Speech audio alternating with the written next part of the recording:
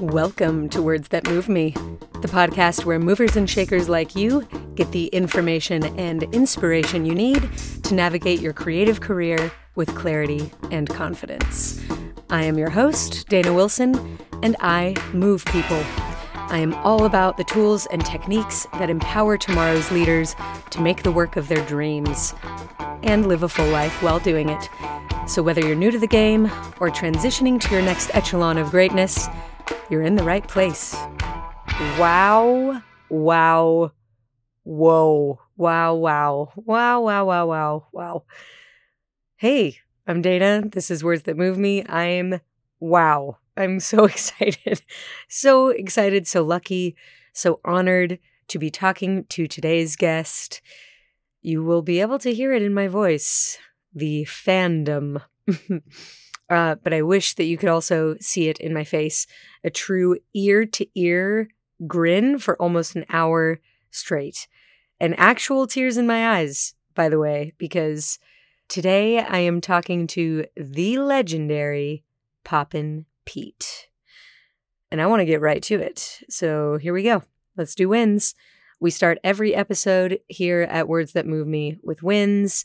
And today I am celebrating getting to speak to the graduating class at AMDA, the College of the Performing Arts here in Los Angeles. I was on a panel with some of my faves, Mandy Moore, Brian Nicholson, Jaron Reese, and Cassidy Noblet.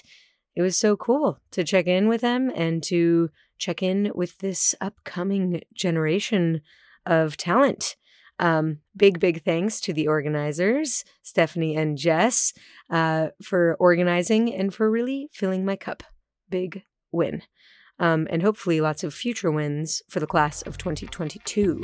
I'm celebrating y'all. So that's me. That's my world. Now you know. Now you go. What is going well in your world? What are you celebrating?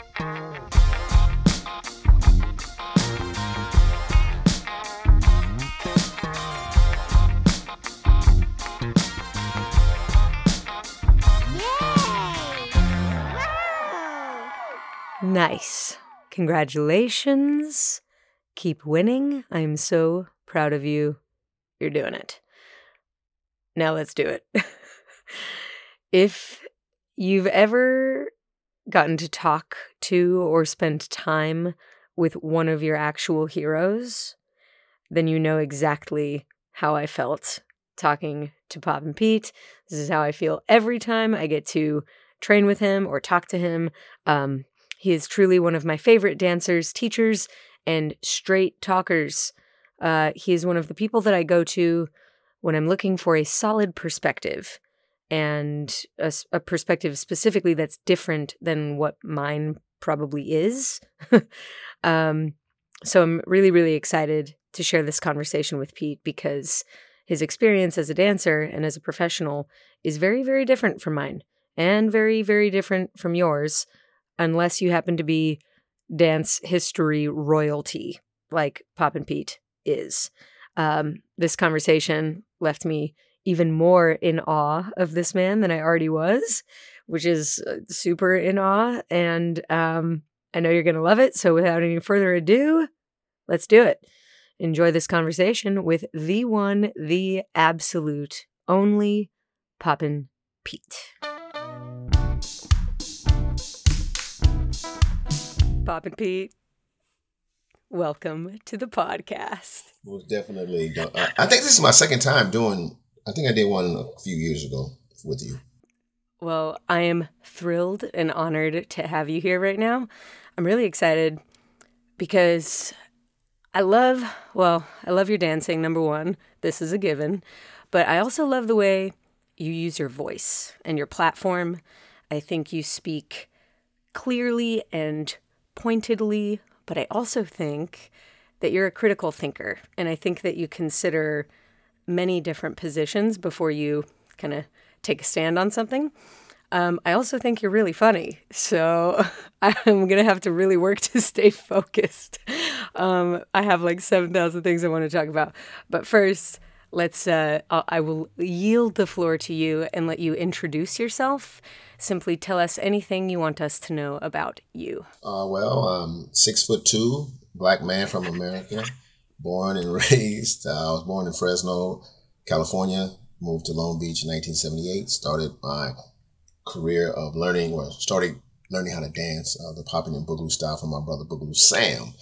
Then went professionally as a professional dancer in the industry in 1978 when I was 16 years old. I've been around doing this for 44 years now, and I'm still going. I love what I do. I love dancing. I love sharing. I love giving.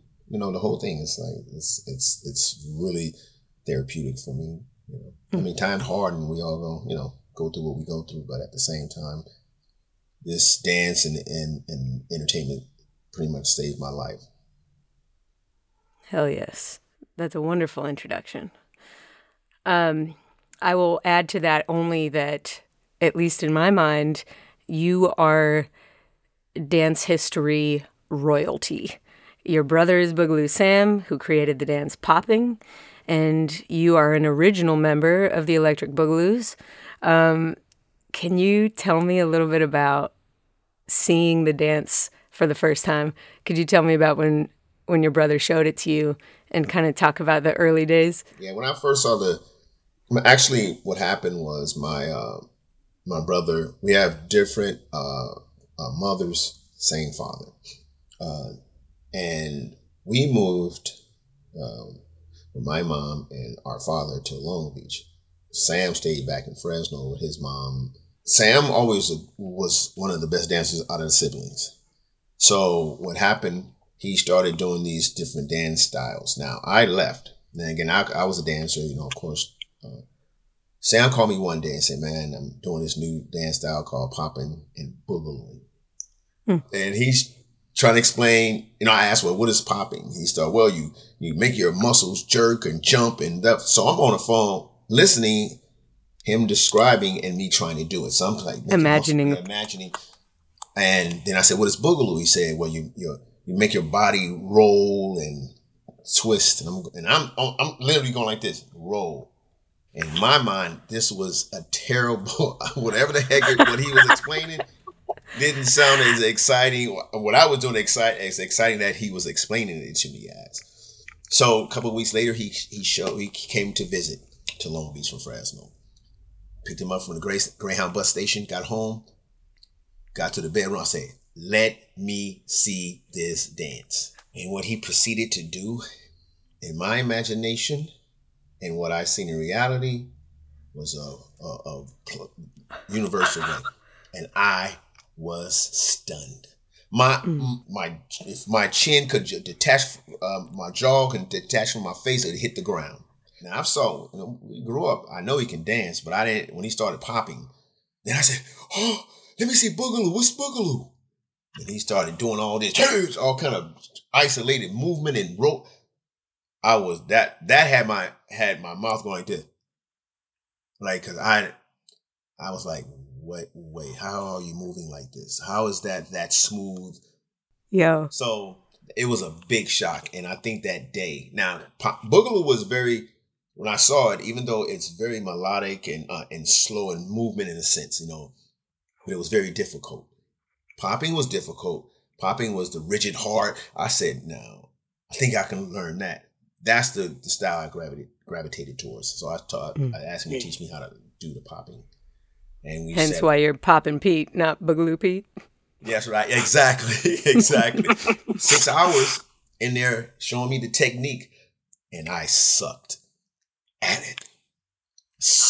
This is shocking to me. It was so foreign to me. I was saying, again, I can dance. I mean, I can do the robot. I was all that when I was young.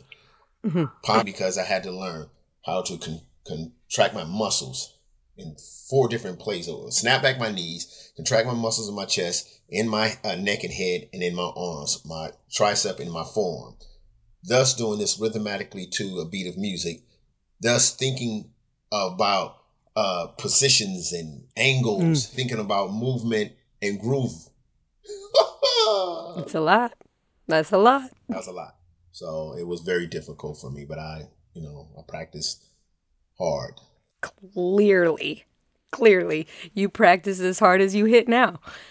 I think one of the things I learned from you that I think goes unsaid or unrecognized to an untrained eye, because when people look at popping, what stands out is the hit.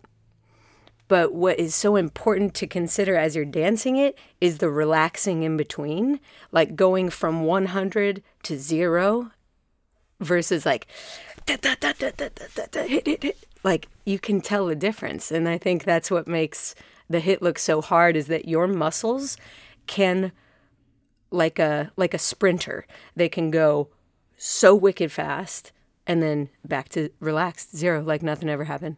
Yeah, that was one of the most difficult things to learn, is because you had to learn how to contract, of course, contracting your muscles. We all tensed up our arms and relax, but now you have to do this in rhythm, in some kind of groove or cadence to expound on something. Hit is actually not the word. School me. When I learned that's why it's called, popping. The pop, when somebody, I'm going to teach you the technique of the pop, which is now I'm going to teach you to track your muscles and all this. Hit was a word that was said when we started saying it and it was brought around. It is a emphasis on if someone was doing whatever style they're doing at a high level. And it's how you if somebody was popping hard, just because he was popping or she was popping hard, it wasn't me saying, oh my gosh, he's hitting because of the power or the pop of that technique. It was, I'm saying that because he or she is on a level like, damn, that hits. Like it is doing something very well. You can do, like, even when we seen people waving, we say, oh, he's hitting them waves. And what people thought, because when you said in the reference of somebody popping, now when I'm looking at somebody popping in a totality of them, that's the technique, their sound, that the movement, the groovement, the creation, the aesthetic movement, all these fundamentals that goes into this dance. Then I would look at it and go, shake your head like, damn, he's hitting. So we didn't have, that's why there's no hitting battles. There's no hitting, like hey, come to the, my class, hitting class. It is popping. Popping is the dance, Popping. The pop is the technique. Thus, the person's doing it is described as a popper. I call it 3 Ps. Thank you so much for that clarity. I so appreciate that. So if I'm to make sense of this, the pop is the technique. This is the function of the muscle. And then hitting is the like the impact of what the person sees. It's like the emotional takeaway that's like, ugh, like you just like you got hit with something. Yeah, and it's in the totality of it. It's just not, like I said, it's not just based on how much power, because there are some people who don't pop as hard as some, with real heart, but they have enough. The pop technique is sound, but it's rhythm and the movement and how they just groove it and the funkiness. That's when you say, damn, he's hitting that stuff. We do edit here on the podcast, so we can just bleep. Said stuff. I think you're very responsible with your language. I don't think I recall you swearing ever. I do when it's needed, but for emphasis only. Yeah, man, for real. So, but like I'm very, conscious about where I am and who I'm around, and, that I don't curse in front of a lot of older people, like my age sometimes. I love that your age is older. We're going to talk about that in a second. Hold on tight. Okay. So you mentioned that you went pro, like you became a professional in 1978. You were 16 years old. What does that mean? Like, what makes someone a professional at that age? Was that the first time you got paid to dance? Was that the first time it was televised? Like, what does that mean? Yeah, got paid for a gig. I mean, it can be thus on stage, because you can be in a play, you can be in a live show, you can be television, movie, commercial. anything that's in the entertainment industry. And when I say in the entertainment industry doesn't mean it's only Hollywood. It doesn't mean it's a movie, commercial, TV, anything. When I go overseas to teach class and to do what I do, that's an entertainment, situation. It's so when I got that first job, which was a stage show in Lake Tahoe, and we was getting a monthly check, and we were, had to get in a union, or my first television show, I had to join AFTRA, which was only $329 at that time. And times have changed. Big change. And then when I got into SAG was only at 5 something when I got into SAG. I did breaking. So, and it was separate. It wasn't together at that time. So right. Before I got lucky. I was an AFTRA member at the time of the merger. So I kind of got sort of slid in there without the hefty SAG dues. Same. And then I didn't pay my dues, so I had to re-up. Same. Oh man, when you in those days in the industry, if you're not working all the time, who's going to keep up with dues? I don't have money. I'm living with parents, and we're getting after we do a gig, do a television show, we go and get unemployment for that gig, because now that gig is over. So we were signing for unemployment for a television show, and we would get like $44 a week. But it's like, well, we got to get something out of this, because it wasn't like, and you got to understand, in those days we were specialty acts. Mm-hmm. No dancer contract. It wasn't like a lot of television shows like on that was hiring street dancers. It wasn't, hip hop had not jumped in. So the award shows, the only dancers that they were using was jazz dancers, people like that wasn't using us in behind artists. That wasn't happening.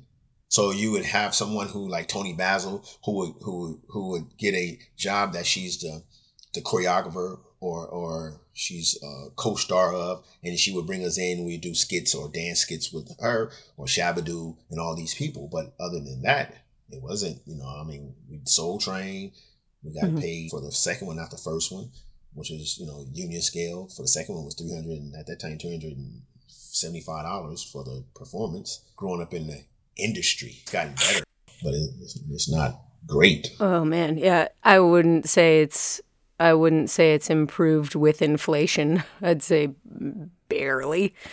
But on this subject of professionalism and what makes a professional, you and I talked a little bit about this year's Super Bowl halftime show and the attention the production has gotten regarding volunteers as field cast.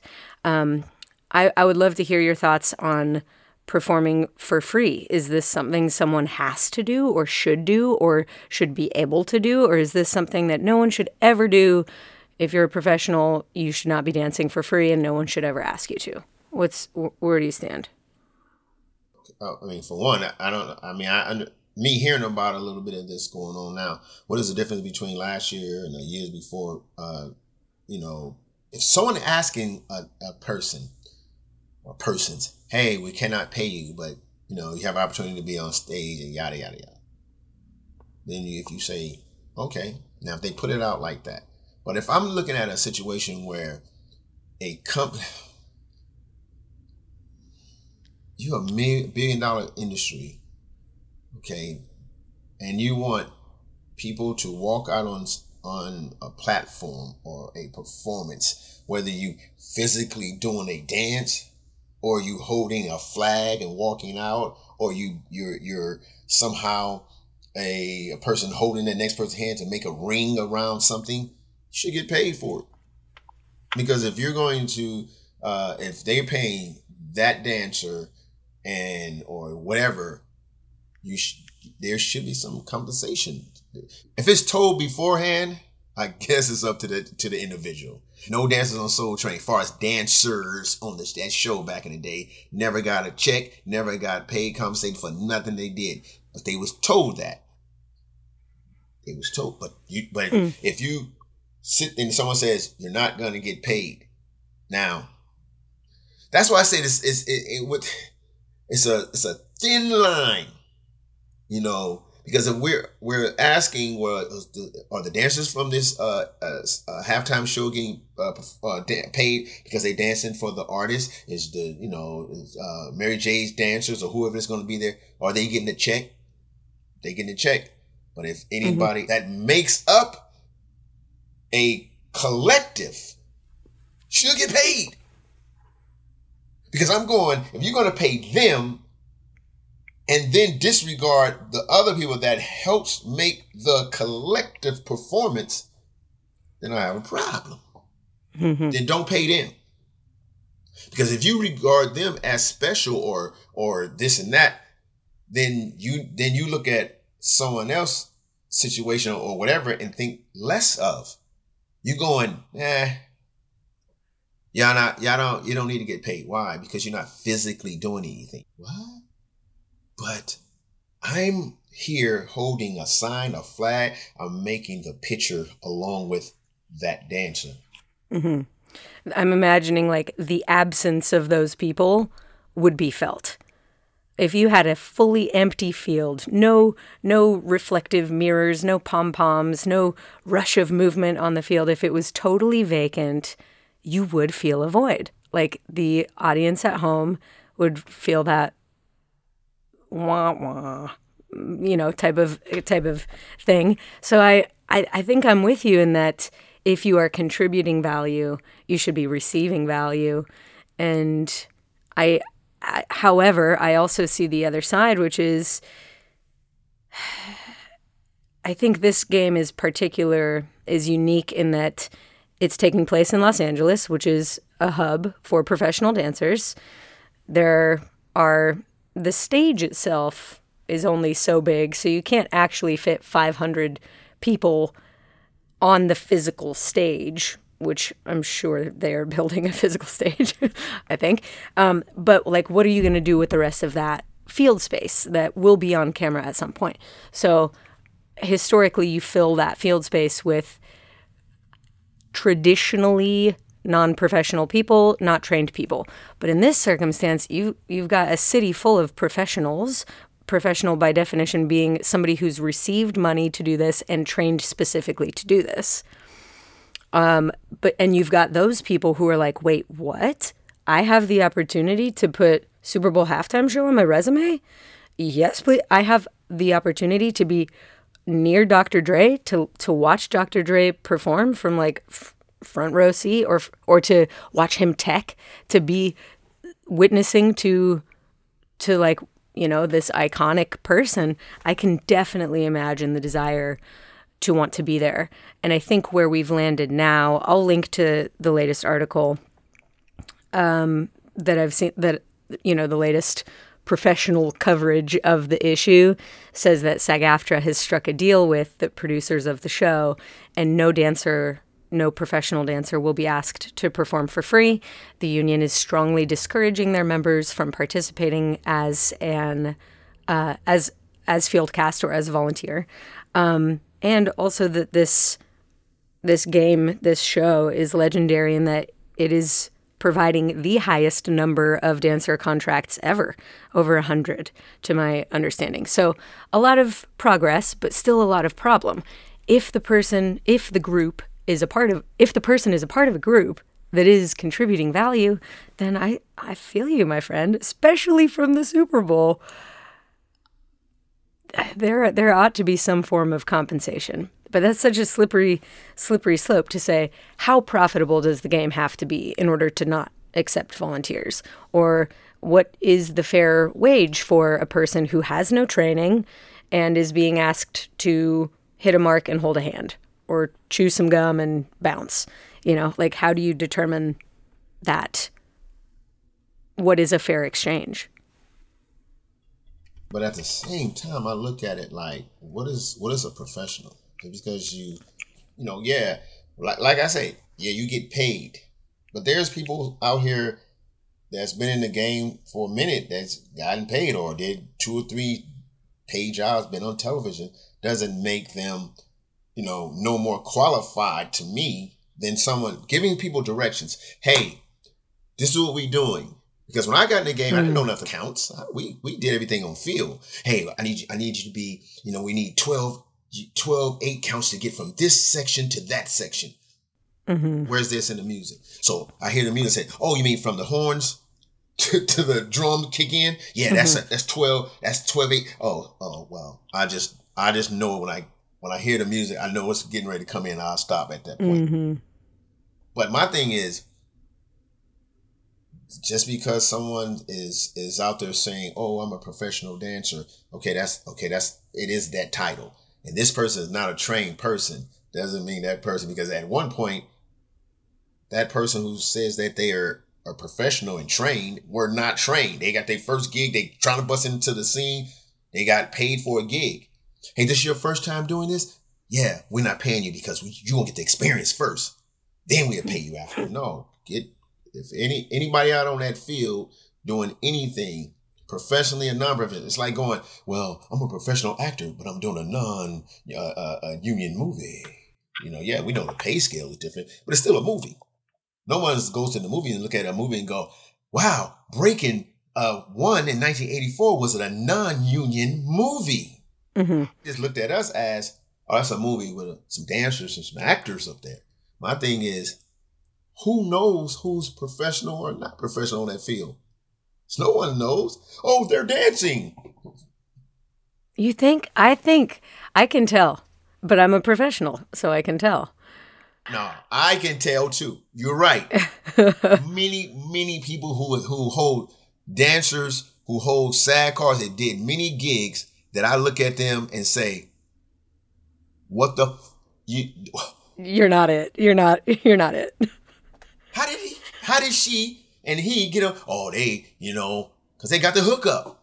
Don't mean nothing. My thing is, those people who's watching that halftime show, the hood that's gonna be watching Dre, the world's gonna be watching Snoop, the nation's gonna be watching Mary and Eminem and Kendrick.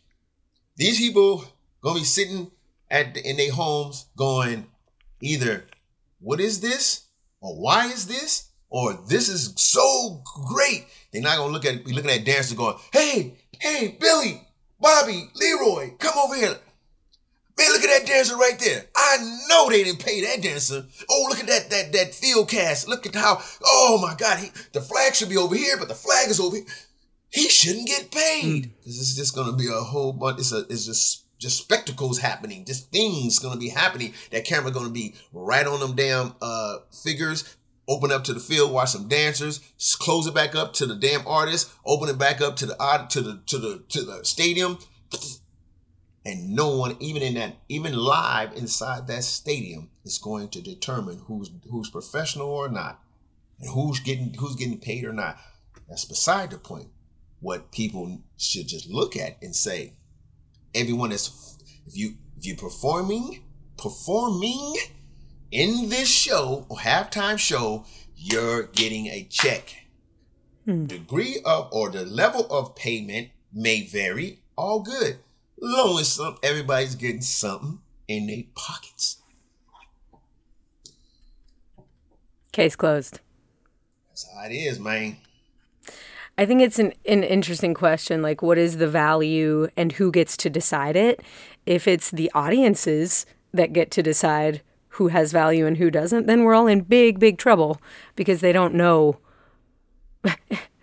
By definition, a layperson doesn't know anything about the thing. So if you let the audience decide, the value, then we're in big, big, big, big trouble. Because they don't know. They can go, everyone should get $20,000 because they look at it like, this is that good. So how much you think they should get paid? At least $1 million. How about that? See, it's not about because the audience don't know. Our audience actually will overpay performers in theory and thinking because looking at what makes them feel good. If the show sucks, they're gonna go, I don't think none of them are getting paid. They suck. But if you say in a like, what value would you put on this performance to each individual dancer if you had to pay? Well, I think they at least should get 5,000, 10,000. People will bring it high. They will not bring it low Because you put in that preference or in that reference, people almost because they almost being challenged to think, oh, I must say something better than because I don't want to look like a low baller. Give them that paper.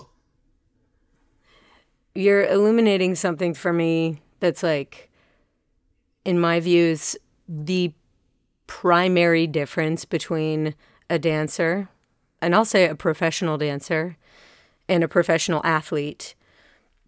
And I've heard the argument go 1,000 different ways, like, are dancers athletes? The biggest difference to me is that a professional athlete is measured and merited according to a point system that is strict, stark, and clear. You got a number of points per game. You kept someone else from getting a number of points per game. Now listen, I am not a sports person. Admittedly, I cannot tell you much else about athletes or sports, but I know that their value is quantifiable. It's measurable. There is a team that will win. There is a team that will lose. Their fans can then brag. People can bet. There is a clear winner and loser, and it's simply not the case with dance most of the time. It's subjective. Even if you're looking at a battle scenario where there is a winner and a loser, it's up to a panel of judges that decide. And that's just those 5 people's opinion on that day. It's not to say that that dancer is actually better than the other dancer. It's just to say, like, on this day, these 5 people thought that that person was better. So there's no system for measuring our value. And therefore, it's hard to say, like, oh, yeah, you should get paid more or you should get paid less. I mean, no, actually, it is. So if you're speaking in terms of a battle, that's different because now it's pitting my skill against your skill. Now, whatever the judges decide or the audience decide. But if you're talking about that's why I say I am a dance athlete. If I get knee problems. I know a couple of people dancing had to get knee surgery, just like a basketball player, a football player. The injuries of certain things that we do in dance can be, looked at as the same as somebody playing basketball, football, or tennis or any of that. Now, the value is just like that. Now, in sports, you have the upper tier. You get to the NBA, but you still have you have the G League, which those players, if you don't make it to the professional sense of getting a contract and could get multi-millions or several hundred thousands, you're still good enough, but you're not good enough. So they put you in the G League until they call you up, which is, so they call you, if you're in there, you play, you got a schedule, but you're only making probably like, $2,000 a game. They just keep you tuned up. Your mother team, the Lakers, have a G League team that they can go and say, if someone get hurt and on that roster of the Lakers, they can go down, wanted to bring up somebody from the G League. Them G League players got skills. But here's my point. Those G League players, which by the way goes to show how little I know about sports, because if I heard the word G League, I would be like, oh, they must be the best. Okay, so the G League is not the best, but it is a point system or a objective form of measurement that is what brings those people up. It's not like their essence or their popularity. It's like they got to be showing it in numbers that they're of value enough to be moved up to the pros. Am I right? Yeah, that's true. That's true. And we don't have a similar points system. We don't have those metrics. It's not like we have that point system. We have a thing called, what have you done? What's your resume? Oh, well, yeah, those points. Oh. How popular you are. I've been dancing longer than many people in this game. Period. Guarantee if you're listening to this podcast, Pete's been dancing longer than you. Unless you're Tony Basil.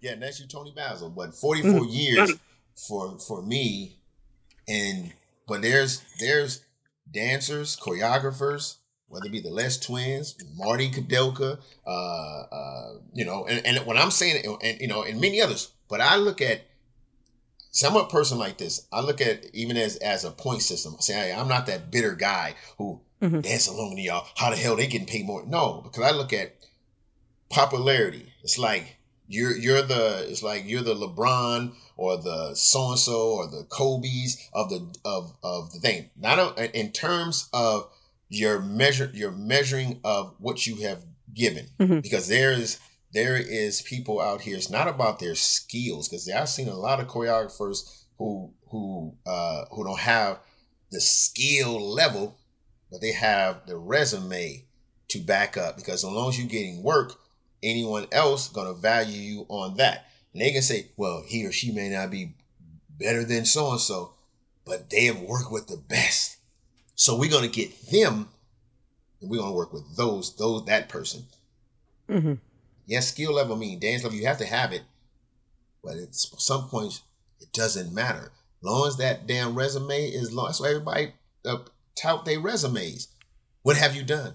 What have you done for us lately? So my thing is, I didn't even use my resume for years. Like, I said, man, I'm a dancer. I'm not crawling off the back of other people. Not saying that other people do it like it's something wrong with it, but I never did that. I never showed like, this is who the people I work with. Then when people start doing it, they say, we need your resume. We need this. What's your? I'm like, oh, here. Oh my God. Blah blah blah. Now, was that a hindrance for me? Could have been, but I understand the game. If you got that, that means you in the elite. Nobody's gonna, you know what I mean? You got like, if they hire Marty gonna get his value of who he is and what he done based on his work, and because his skill level got him the resume references. Mm-hmm. So it's that point system still. Like I always tell people, there's the outside crowd that's trying to get, looking in over the next show people back. They're trying to get into they're trying to get to the inner core. Once you get to the inner in that core and you become that, then you in the inner and you looking out going like this. You. And then the people looking at you who hired are going to go, we want him. We want her. That's who's going to run this. Well, that guy on the outside is just as good as him, or maybe even better. What's his resume? He hasn't done anything. I think things are changing now a little bit. Resumes, like the actual representation of job bullets on a piece of paper, seems less relevant now than a following, a number of followers. But on the subject of resumes and gigs, I'm not interested in hearing yours, but I am curious, for someone who's been doing this for so long, I would love to hear about the outstanding ones. Like what is it that you will remember on your deathbed? I don't know. Is it a gig? Is it a battle? Is it like what stands out? I know what you're saying now. Now, what stands out for me is the fact that my brother Boogaloo Sam taught me how to do this dance. Because without him teaching me how to dance, then I wouldn't have a resume. I wouldn't have a chance to dance and perform or to choreograph for some of the top artists out here. For me, if no one looks at it like that, who taught you or gave you that first thing? That's the person that sparked it in you, whether you were watching television or watching. Now you can say, we can pinpoint gigs or this and that. But the only reason why I got those gigs, my most important time in my life and the one and only, is when I learned how to pop from my brother Sam, because I wanted to be a fireman. So with me, you and I wouldn't even be talking right now. Hey Pete, so how was it when you put out the fire last night? Right. So my thing is to say, most important day of my life, over Michael Jackson, over the movies, over anybody, is when my brother showed me to dance. Damn. We could end this conversation right there, but while I have you, I have to ask at least a few more questions.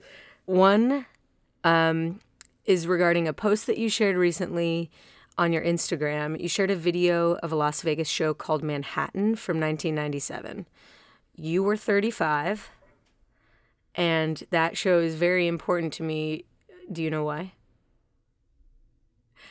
Because I am 35 right now. And when I watched that footage, My knees about blew out the back of my legs watching you get down. Do you drink magic potion or take Pilates, or do you dance every day? Do you hurt? Like, explain the physical side of it for me as somebody who's, you're 60 years old and still this is your living, correct? Yes, still trying to make a living at it. So still hustling. That's the crazy thing. But, growing up, especially when I first got into, popping, boogaloo, all the styles, I was always very limber, very agile, because I was skinny. I was like skinny. Also on your Instagram, a photo of you at 14 years old, which is one of my favorite things, period. The fit is so fly. Oh my God. So, but in terms of, I have arthritis in both knees right now, only because I'm doing a lot of ground moves, early 20s or late teens, early 20s, all the way up till I was 44. So all the, the going up and down and it just stretched out my ligaments and then I think I got to the age of 44, and that's when I figured some of those, my knees and stuff. And then I had gained a lot of excessive weight. I went from always being a thin person, and I went from like 160. I was 27 when I started drinking like weight gainer protein stuff, and I went from 165 to 210. But I'm still trying to generate the same movements. Now I have more weight, and it just damaged my joints. But as I started getting older and seeing that stuff that I couldn't do anymore, which then in turn I started enhancing the things that I could do. So I started getting more power, using my arms more, my legs standing up. It's the ground moves that you don't see me. I don't go down low as I used to. And that stopped that when I was in my 40s. Yo, you just reminded me of one of my favorite battles of you. Please forgive me for just geeking out for a second. I'm pretty sure I know who you battled. His name's Iron Mike. And I'm pretty sure the year was 2014. But you take your first round of this battle seated. You roast this guy from a folding chair. And I'm like, I can see it on my eyelids as if I had just watched it this morning. I'm crying, like I'm on the verge of tears. When you talk about like finding strengths that you can enhance, that upper body got so strong, Pete. And then of course for your second round you do stand up and you full body roast this dude. But those first couple pops in the chair, I almost said hits. Did you see that? I corrected myself. Those first couple pops in the chair, I was like I felt like my skeleton blow out the back of my body. And it's one of my favorite things. Man, that, and that was a impromptu moment because, that was France who was battling. And actually it was on a point system by rounds. By the time it got to me, we had already won by points.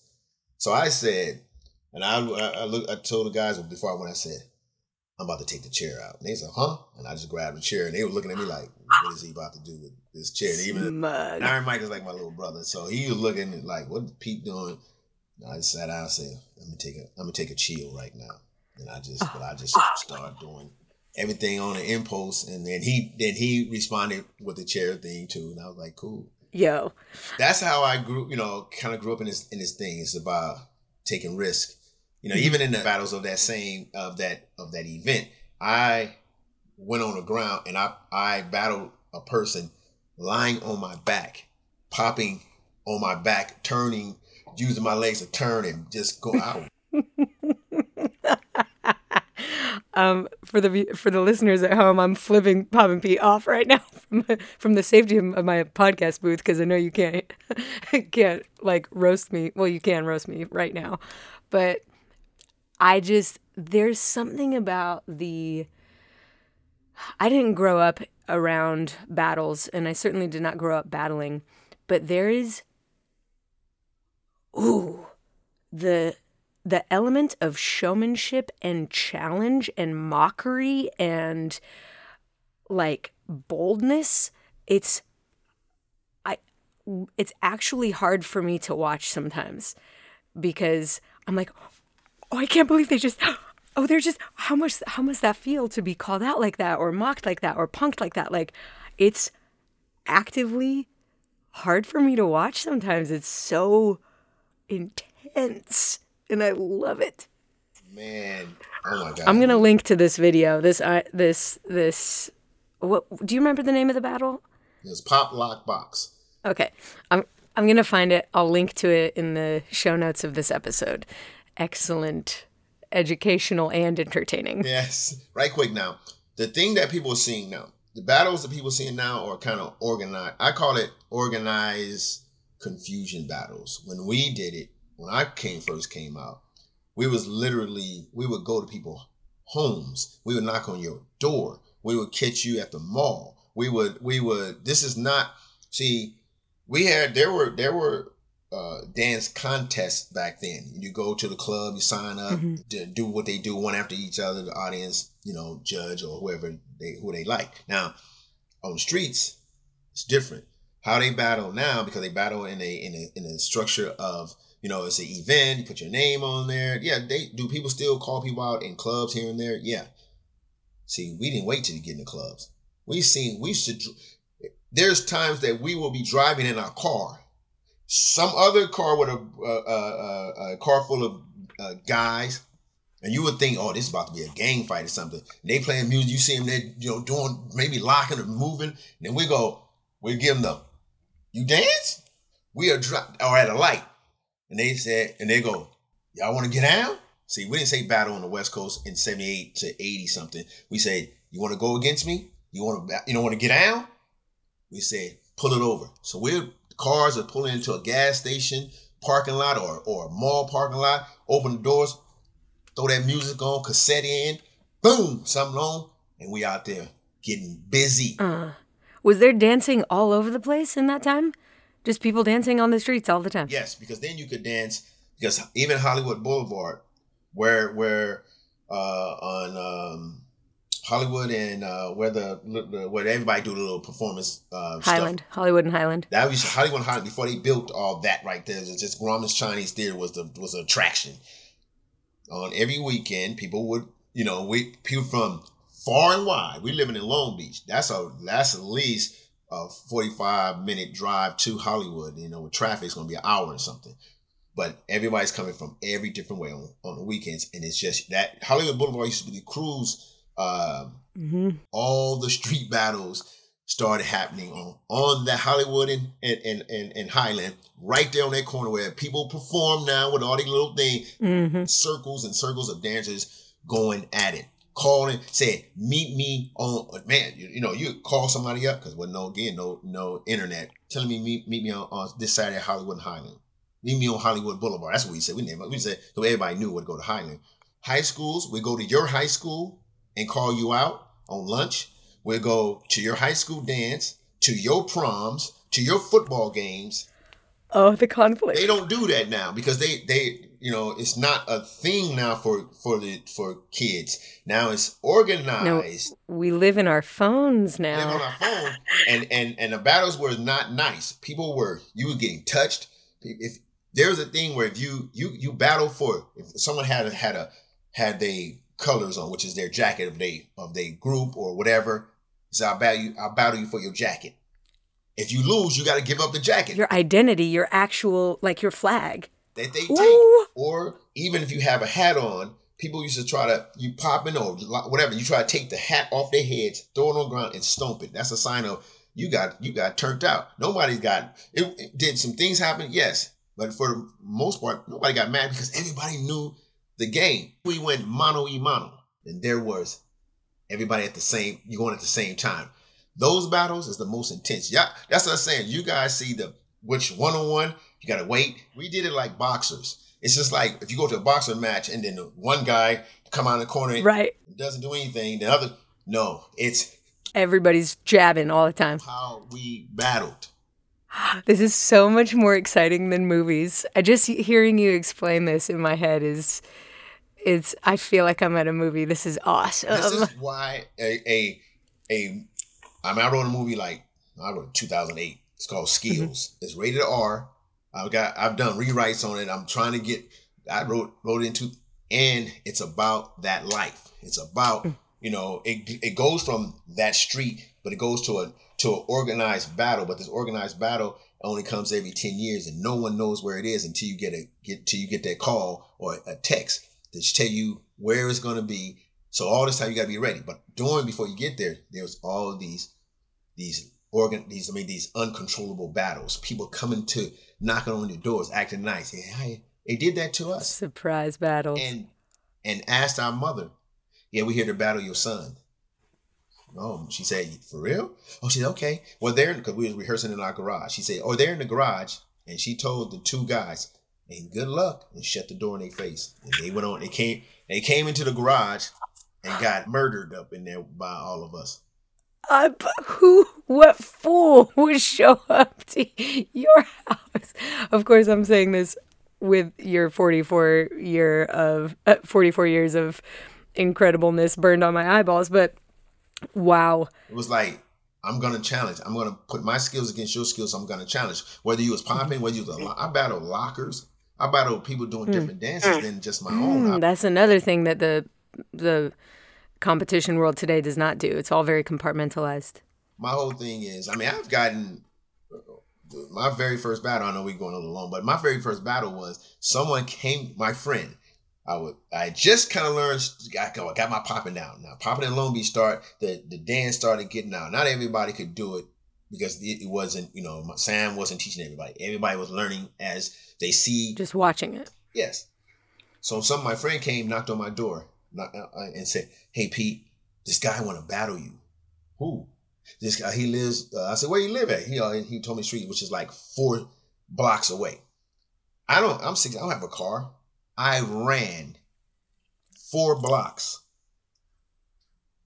strides, got to the house. I said, he said there, it was a kid was probably about 15, about my age, 15, 16, his little sister and his mother in the front yard. And I came up, I said, who wanna dance against me? And she said, my son. And I said, okay, I'm gonna beat you in 5 moves. You can go. You want to go first? You go first. He went. Again, everybody was just learning. So I started doing. So okay, Sam told me to do this. So I started. Get. Did all. I said 1, 2, down, up, and I did an old man move. 5. Then he looked, and I said, "Did I win?" He said, "Yeah." And I said, "Okay." And I ran back. And home. You ran home? No, I don't need to talk no more. I just. I got on my wheels. And I ran home. Mm-hmm. This is how I grew up. I would battle kids. I'm 16, so if you was 12, girl, you call me out. It's just all I see is dance. I know you're a female. I know you're a male. You know different if I'm a battle a male. He's 14, and I'm a female is 12. Mm-hmm. I'm about to give you something. Okay, this I want to talk about. This dance is dance. And then I'm going to have to cut myself off, even though I could really, okay. I know that you trained in a little bit of ballet way back in the beginning. This is before Toni Basil fused street dance and ballet with her Swan Lake, which was Emmy nominated, which you were in, which is fabulous, which will also be in the show notes. Please watch that. But what do you think about cross-training, and what do you think about specifically funk styles and how they're evolving? Because I get this philosophy that, dance is dance. I don't see a genre. I don't see a sex. I don't see whatever. You want to dance against me, I'll dance against you. But I also have heard, definitely, strongly, the emphasis that, popping should stay popping. Locking should say locking. This isn't that. This can't be that. If you do that, then you can't do that. What would you say to cross-training and the evolution of funk styles? I think everyone should. When I came up, I was trying to whack. I tried to lock. And then when Toni said, I'm going to show you guys some ballet, she said I'm going to show you guys ballet to help you guys in your balance. Mm-hmm. Be on the bar doing the toe, touch and the I love toe touch. Y'all, I just need you to know that Poppin' Pete just with his arm demonstrated a tendu or a dégagé. A dégagé. Okay, good. Yep. It's like, sitting there with we've from where we from, holding that bar, and she got, I remember she did say dégagé, whatever the word. She was like, we going. Well, I remember we kept saying négagé, and she was kept getting mad. Négagé. But it helped. This is why, and this is because of Tony Basil and others, Tony Shabadoo and many other people that were my mentors coming up. I study dance. I don't study one genre. I study dance. I've taken stuff from ballet. I've taken stuff from salsa and flamenco dance that I see a little bit, and I put it into my pop, and I take that little movement, but I blend it in because it's a movement. Now I'm not trying to do the actual correct foundation, but I saw a little how even when my friend Yoda does the Barnata and how she hold her hands or how all this stuff, it may not be correct, but I be doing because it's an inspiration. So my thing about cross is it needs to be done and should learn as if you only want to learn one style, bravo. Want to learn two, bravo. 10, 15, do them all. The question about people dancing just only with the genre they dance with, it's only because we got indoctrinated into this thing of system of the event style, how they organize it. Poppers against poppers. La la la la la. Nah. I'm first of all, I'm a dancer. See, dancer when you use that word, you say when you say ask somebody, what are you? So I ask somebody, what's your profession? I'm a lawyer. I'm a doctor. So when you say I'm a dancer, you can say I'm a lawyer like this. I'm a lawyer. What type of lawyer? Oh, I'm a corporate lawyer. I'm a so-and-so lawyer. You still got to know under that title what you are. I'm a dancer. What style of dance do you do? Pop, lock, la la la, ballet, la la la. I'm gonna rattle it. But people get caught up in that. I'm a popper. Oh, I'm a locker. Well, I want to battle. No, we can't battle because it's two different dances and it doesn't make sense to us. We going, are you a dancer? Yeah. How sure are you of your skills? I'm very sure. So am I in my skills. So let's do this. Yo, my friend, I'm just ear to ear grinning listening to you talk right now. I really could do this all day long. I want to thank you so much for your time. I want to thank you for being my teacher, for teaching me well. I do want to say that in addition to being a phenomenal dancer, one of my favorites in the world, you are an excellent choreographer who does more than make up moves. When Marty brought you in to work with JT, you taught us. You didn't just spit out some 8 counts and say, good luck. And I'm so grateful for that. Because of that, I have a love for this American street style. I have a tremendous respect for it. I know not to drop my heels. And I'm just I'm so grateful for you, for your time. Thank you so, so much for being here today. You know what? Going back, the first time I met you, making it short, and I met you at one of Marty's classes, and I remember this is the first time I met Yoda. I met her in Japan, but it's the first time I seen her dance. She was in the class, I think Ava, a bunch of people. Yep. I'm just kind of looking. And I remember looking at you, my first time seeing Marty live. And I seen you move. I was going, hey, she got some black in her or something? Because my whole thing is because it's not like white people can't dance. It's not what I'm saying. What I'm saying, there's a certain groove that I know that is inherently that I grew up on, that I can see when I see it in people. And I go, and I saw you dance. I remember you just this wide-eyed, bushy-tailed. This bright little, brighter than I am now because I was probably 19. Yes. Uh-huh. But how you moved and how you interpret, because at this point I saw Marty. I was a fan of Marty's when I found out he did the early JT stuff. I didn't on the one video. I was like, "Ooh, damn!" And I found out I was like, "I'm a fan." And when I seen how he moved and how you guys mimicked and were and became what he put out, I was like, and this was my first time like around the choreography scene really burst. I was blown away, and you stood out. You and Ava, and again, I just first and Yoda. Oh my God, I miss dancing with her so much, Yoda. I love you so much. But and it was other dancers that I know now that were in the class that were young that became like, oh, I remember you in the class.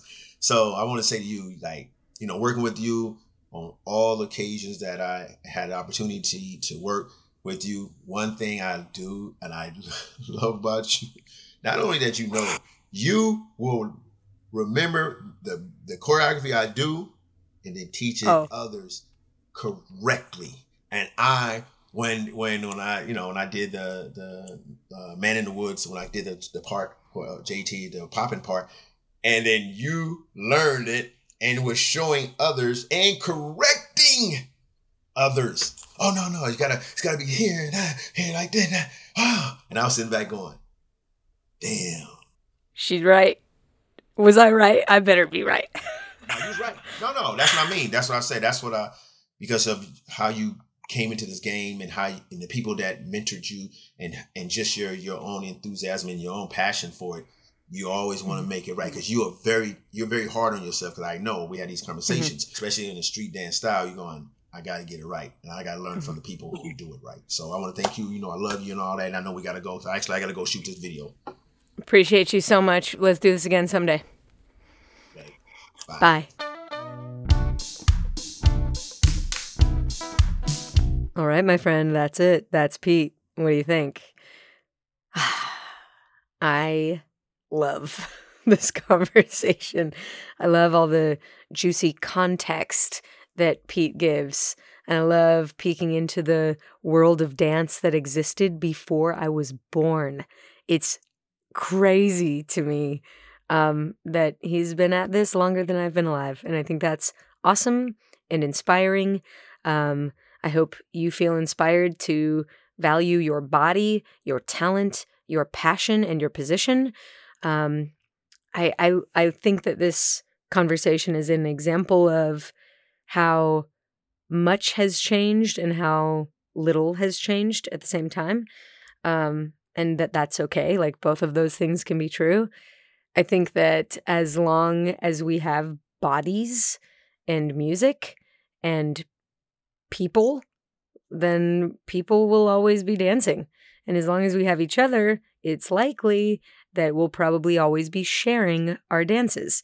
And that may be in the form of a TikTok or of a battle or a house party or a garage jam or the Super Bowl halftime show.